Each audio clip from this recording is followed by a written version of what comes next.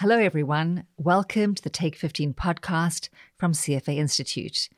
I'm Lauren Foster, and this is the show where we bring you an unbiased lens on investing and capital markets through short conversations with some of the world's most interesting and accomplished people. Today on the show, a very special guest, Robert Hagstrom, author of the New York Times bestseller, The Warren Buffett Way, which considers how the Oracle of Omaha analyzes stocks and makes investment decisions. Robert has written a number of other books, including The Warren Buffett Portfolio and Investing, The Last Liberal Art. He's a CFA charter holder and a senior portfolio manager at Equity Compass, where he launched the Global Leaders Portfolio. Robert also serves as chairman of the Investment Management Committee for Stifel Asset Management. Robert and I talked about what motivated him to write his first book, his writing process, the challenges of managing high active share portfolios, hiring and firing managers, and how to live up to Charlie Munger's maxim, go to bed smarter than when you woke up. We packed a lot into our brief time together, and I hope you enjoy the conversation. As we start the new year, I want to say thank you for listening and subscribing to the show. I wish you and your loved ones peace and good health in 2021. Robert Hagstrom, welcome. Hi, Lauren. It's so great to see you. The last time we were together, it was beautiful, sunny Chicago, and we found ourselves as desk mates in the auditorium for Seminar for Global Investors. So it was great to meet you then. Yes, I had a good time. That was a great conference in July 2019. I remember it well. And you delivered a really interesting presentation on liberal arts investing. Yep. And I would tell listeners, they should Google Enterprising Investor, Robert Hagstrom, Liberal Arts Investing, and they could find both a summary there and your actual presentation. So that's a good place to start. Great. So I thought a fun place for us to start would be your investment origin story. You didn't exactly intend going into the money management world. Tell us how you landed up there. Yeah, I wasn't one of those people that, the hand came down between the clouds and the finger said, you're going to be a money manager. I was a political science major in college, and I wanted to go to Washington and write. I always enjoyed writing. I wrote for the school newspaper and local newspapers in Philadelphia. Got to Washington and found out I didn't much care for that environment, and came back to Philadelphia, a local newspaper that I had written for. I wanted to write for them, and they couldn't afford to pay me. But they said if I sold advertising, quarter-page ads in the newspaper, once a month they'd let me write a column. So this was the early 80s, I think around 83. And I would go up and down Lancaster Avenue, Route 30, and buying on doors. And one day I came across something called Legg Mason Woodwalker, members of the New York Stock Exchange. I thought it was a law firm. I had no idea what it was. And walked in and said, hey, would you like to buy a quarter-page ad in the newspaper? And the manager said, no, would you like to be a stockbroker? So that's how I fell into it. I became a stockbroker selling advertising. Okay. So you've managed a very successful sort of dual career, both as an investor and a money manager, as well as an author. And I believe it's 10th book is coming out in February. But it was really your first book, The Warren Buffett Way, that sort of launched your career as a writer. And just so listeners know, that instantly became a New York Times bestseller. I read that it spent a staggering 21 weeks on the New York Times hardcover nonfiction bestseller list and sold over 1 million copies. So, wow, yeah. Congratulations on that one. So take us back in time. Did you always know that you would one day have a book in you? And, there were lots of books, I'm sure, even then on the Oracle of Omaha. What made you write this book?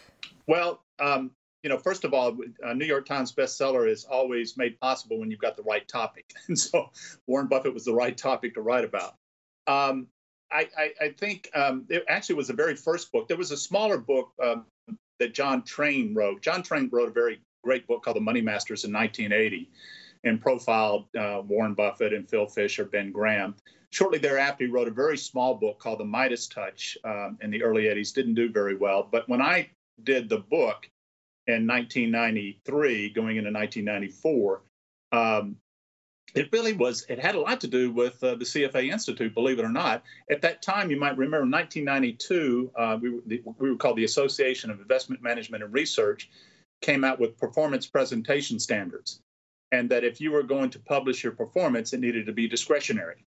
I was at the time working for a small investment counseling firm, which was very much like a trust company. We interacted with our clients. We would do tax loss selling. We would buy stocks that they wanted to have particular. So you couldn't look at that track record and see that it was 100% discretionary. So I said to my colleagues, I said, if we're ever going to have a published track record, we need to make it discretionary. We need to figure out what to do. And they said, well, what do you think? And I said, well, I'd love to do a Warren Buffett type portfolio. I said, let me write up a marketing plan on it and kind of a white paper on it. And they said, go ahead. And that white paper actually turned in kind of like a book proposal that was picked up in New York. And someone said, a great guy named Miles Thompson, who at the time was at John Wiley, thought it would be a good book. And, I took off and started writing it. It took about a year. And, in a blink of an eye, the book was published. And 2 months later, we were on the New York Times bestseller list. It was a whirlwind. That's amazing. So I guess over about a 25-year period, 10 books, that's about a book every 2 or so years. Yeah. I'm curious about the writing process. Sort of how do you juggle it and how do you do it? Well, the important thing is that being an investor, I write investment books. So, I'm not doing anything that takes me off my craft, whether it is writing or investing for my clients. One enhances the other, so to speak. And I do think writing makes you smarter about the material. I mean, you get really good about what you're studying when you actually start to write it down on paper.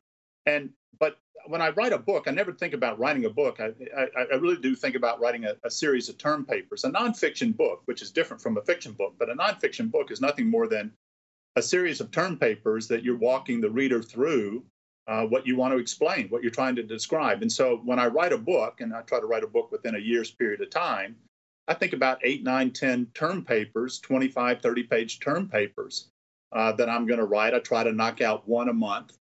And, in 10 months, the book is pretty much done. It leaves you a few months to edit and clean it up. So I really take it slowly on a month-by-month basis, and it doesn't seem to be overwhelming when you approach writing in that way.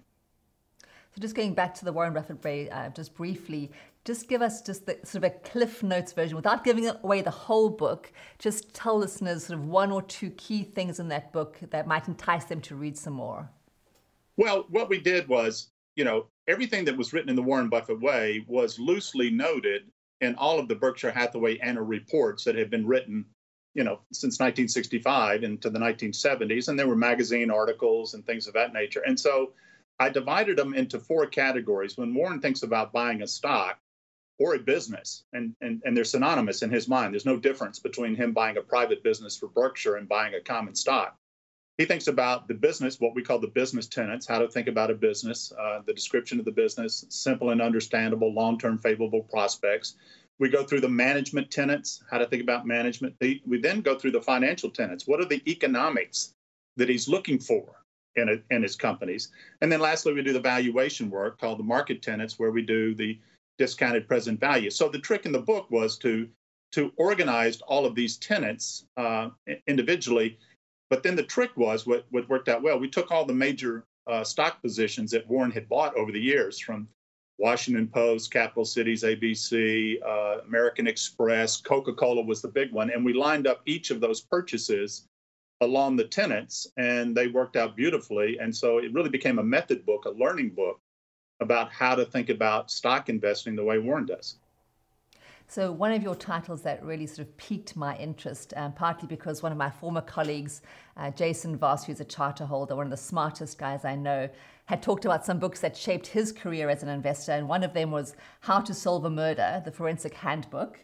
Another one was Crime Scene, From Fingerprints to DNA Testing, which got me thinking about your book, The Detective and the Investor, uncovering investment techniques from the legendary sleuths. So tell us, what can investors learn from these great literary detectives? Well, yeah, actually, it was my dad. My dad turned me on to reading mystery books, and so the book was really kind of a testament to him. But if you go through what are called the great detectives, if you think about the great detectives, there really are 3 of them. Auguste Dupin, who was the very first one, who Edgar Allan Poe invented the very first detective, and then obviously Sherlock Holmes was the second, and then the third was from Gilbert Keith Chesterton, the Father Brown. And what was common about all three of these, they solved mysteries by their mental acumen, their mental capabilities. They didn't pistol whip out a confession. They didn't break into something. I mean, they did it by their mental abilities. And so what I did was go through each of the short stories and tease out what I thought were the methods each of these detectives used, and then lined it up how a analyst or a portfolio manager ought to think about a stock as if they were a detective trying to solve a mystery. That was the outline of the book. That sounds great. So something that we talked about on the phone a little bit earlier that you've been thinking about a lot is the challenges of managing high active share portfolios. And you mentioned to me that there's sound evidence for holding a concentrated portfolio, but there are also some challenges associated with that. Can you just walk us through your thinking on that?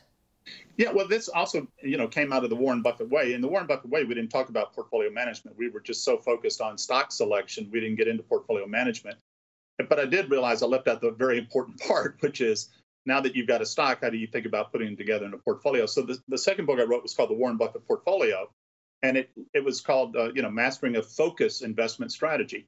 Well, focus investing came from Warren. Warren said, Robert, we're just focus investors. We focus our portfolios, and so I called it focus investing.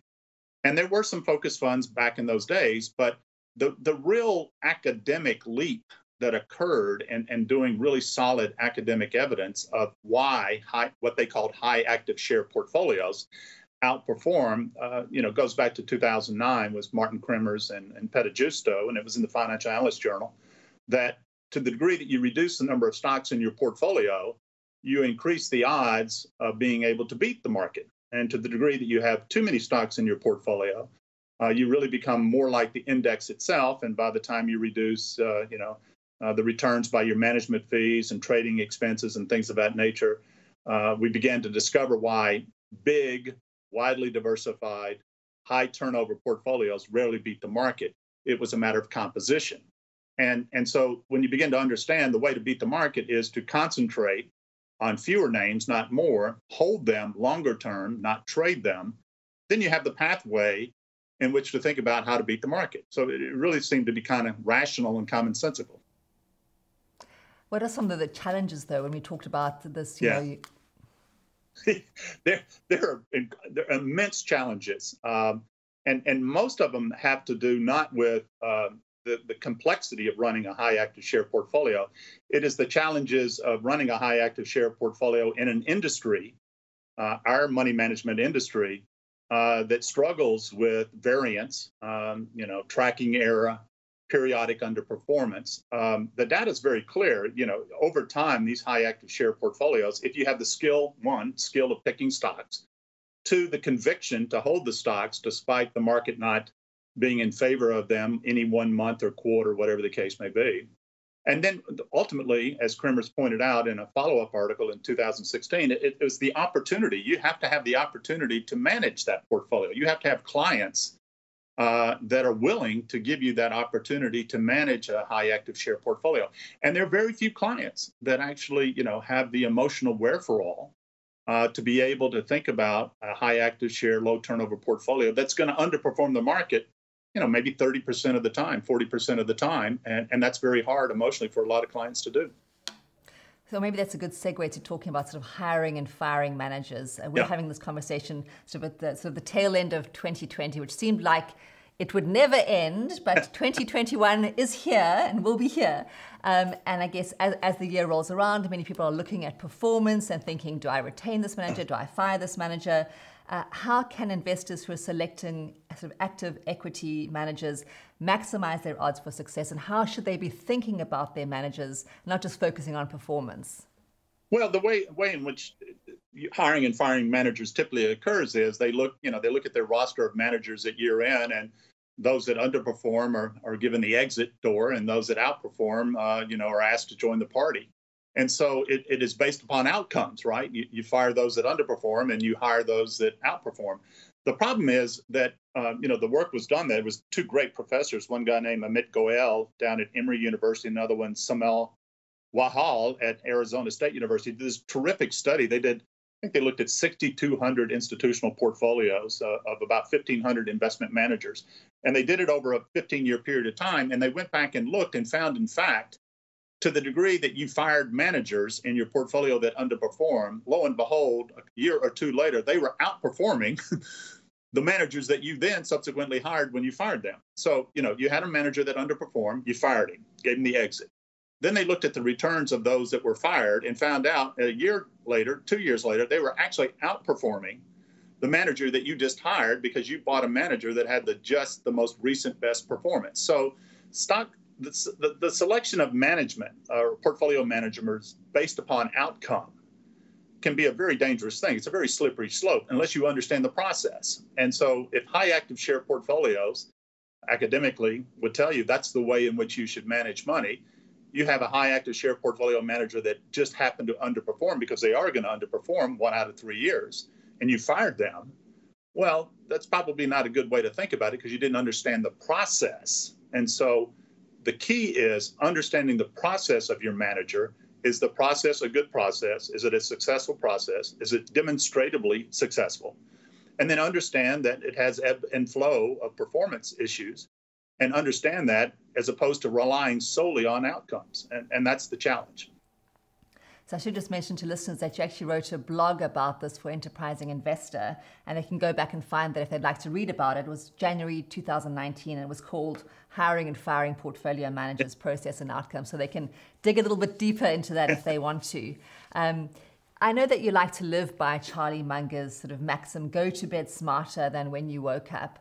Yeah. So how do you ensure that each day you become smarter? And I'm also curious about what role creativity plays in your process, how you kind of keep creativity flowing. Well, it is creativity, Lauren. I think it's also curiosity.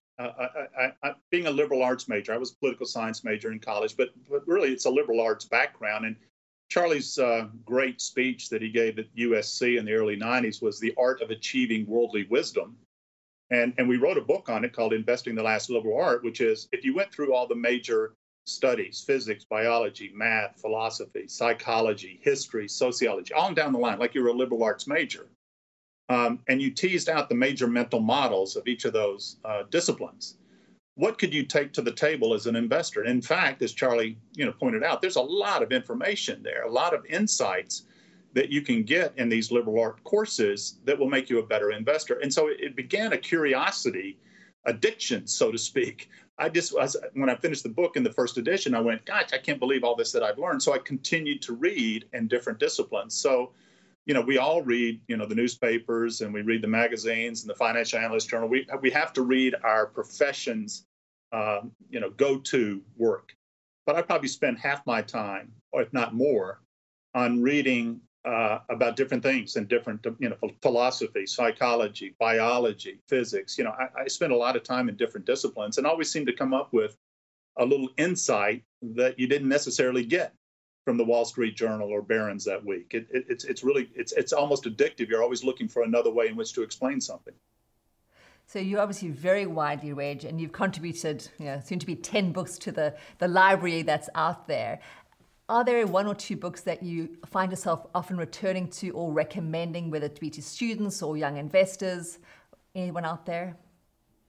Well, that's a great question. I'm looking off at my library now, and there's, hundreds of books up and down the things. I do go back to the classics in philosophy. Anything that William James wrote about pragmatism, anything about the study of pragmatism, I will read and reread over and over, because our whole business, I think the success of investment management is a practice of pragmatism. You're trying to figure out what works, right? Pragmatism is trying to figure out the cash value of an idea, and does it work, as opposed to hanging on to absolute ideas and stubbornly hanging on to them when it's long been recognized that they don't work anymore. So pragmatism is a huge, huge philosophical additive to investment management. Ludwig Wittgenstein, tremendous philosopher, did a lot of work on the philosophy of language. And it's well known that the descriptions that we come up with are meant to form an explanation, right? So when you fail, so let's put it this way. Anytime you go back in your life and you look at your failures, and it's usually a failure of explanation, you explained it wrong, whatever it was. And it was all based upon the fact that your original description of what was going on was wrong. So you failed to describe something, which then formed the incorrect explanation. Wittgenstein teaches you that the world is very compatible with many various different descriptions at any one point in time. Your trick as an analyst, as a portfolio manager, is to make sure you've got the right description of what's going on. And so that's a lot of fun. I think anytime I'm looking at a stock, I'm coming up with how many different descriptions I can come up with of that company. How many different ways can you think about it, or the industry? And Wittgenstein is terrific in that area. Yeah, so one thing we often think about a lot in investing is sort of luck versus skill. And when we had our conversation ahead of this, you had mentioned there were some, fortuitous events with your first book in terms of who wrote the foreword, a fortuitous review. So there was maybe a little bit of element of luck in addition to the skill. Yeah. When we think of investing in luck versus skill, how do you think about those two elements? Well, first of all, when you say luck and skill, I always remember my good friend Michael Mauboussin, who I know you know, Yes. and Michael's an adjunct professor at Columbia. He's now at Counterpoint Global at Morgan Stanley, and he does a lot of writing in this area of luck and skill and trying to disentangle, what is luck and what is skill. But undoubtedly, it's good to be lucky too, but you got to have the right skill set at the time when luck shows up. And so, we talked about publishing The Warren Buffett Way. It was just so lucky for me. I mean, the skill was there. We wrote the book, we did the methods, but it was luck that the book was published at that time, because when it came out in 93, in 94, the market had been suffering. We'd come out of a recession, stock returns weren't doing very well. So there was demand to try to figure out what worked. I mentioned to you that we used a lot of quotes from the Berkshire Hathaway annual report. I had to write Warren a letter and said, Warren, you don't know me, but I'm going to write a book about you. May I have your permission to copy, to use your copyright material? And I had to go through that, and eventually he gave me permission. Peter Lynch wrote the foreword. How I got Peter Lynch wrote the foreword was total luck, because I happened to know John Rothschild, who ghost wrote many of Peter's books. And, we asked John, can you check and see if Peter wants to do the foreword? And so he contacted Peter. Peter contacted Warren, and Warren said, well, listen, the kid's okay. He did a good job. It's up to you whether you want to do the foreword or not. So Peter Lynch did the foreword. And then the real one was, I mentioned Phil Fisher, a great investor in the book. And I said, Phil Fisher had a huge impact on Warren. Of course, Ben Graham, huge impact, but we underestimate how much Phil Fisher influenced him. Well, his son is Ken Fisher, who at the time was a columnist at Forbes magazine. And he was so touched with the way I treated his father in the book that he wrote a very nice review about it. So I mentioned to you, it was during the Thanksgiving weekend. I was in New York walking down Fifth Avenue at the Barnes & Noble, and there's a big picture of the book, huge picture of Warren Buffett, the great picture, The Warren Buffett Way. And at the top in blue was Foreword by Peter Lynch, one of the great money managers of all time. And off to the side was a quote from Forbes magazine saying, best book of the 1990s, buy it and read it.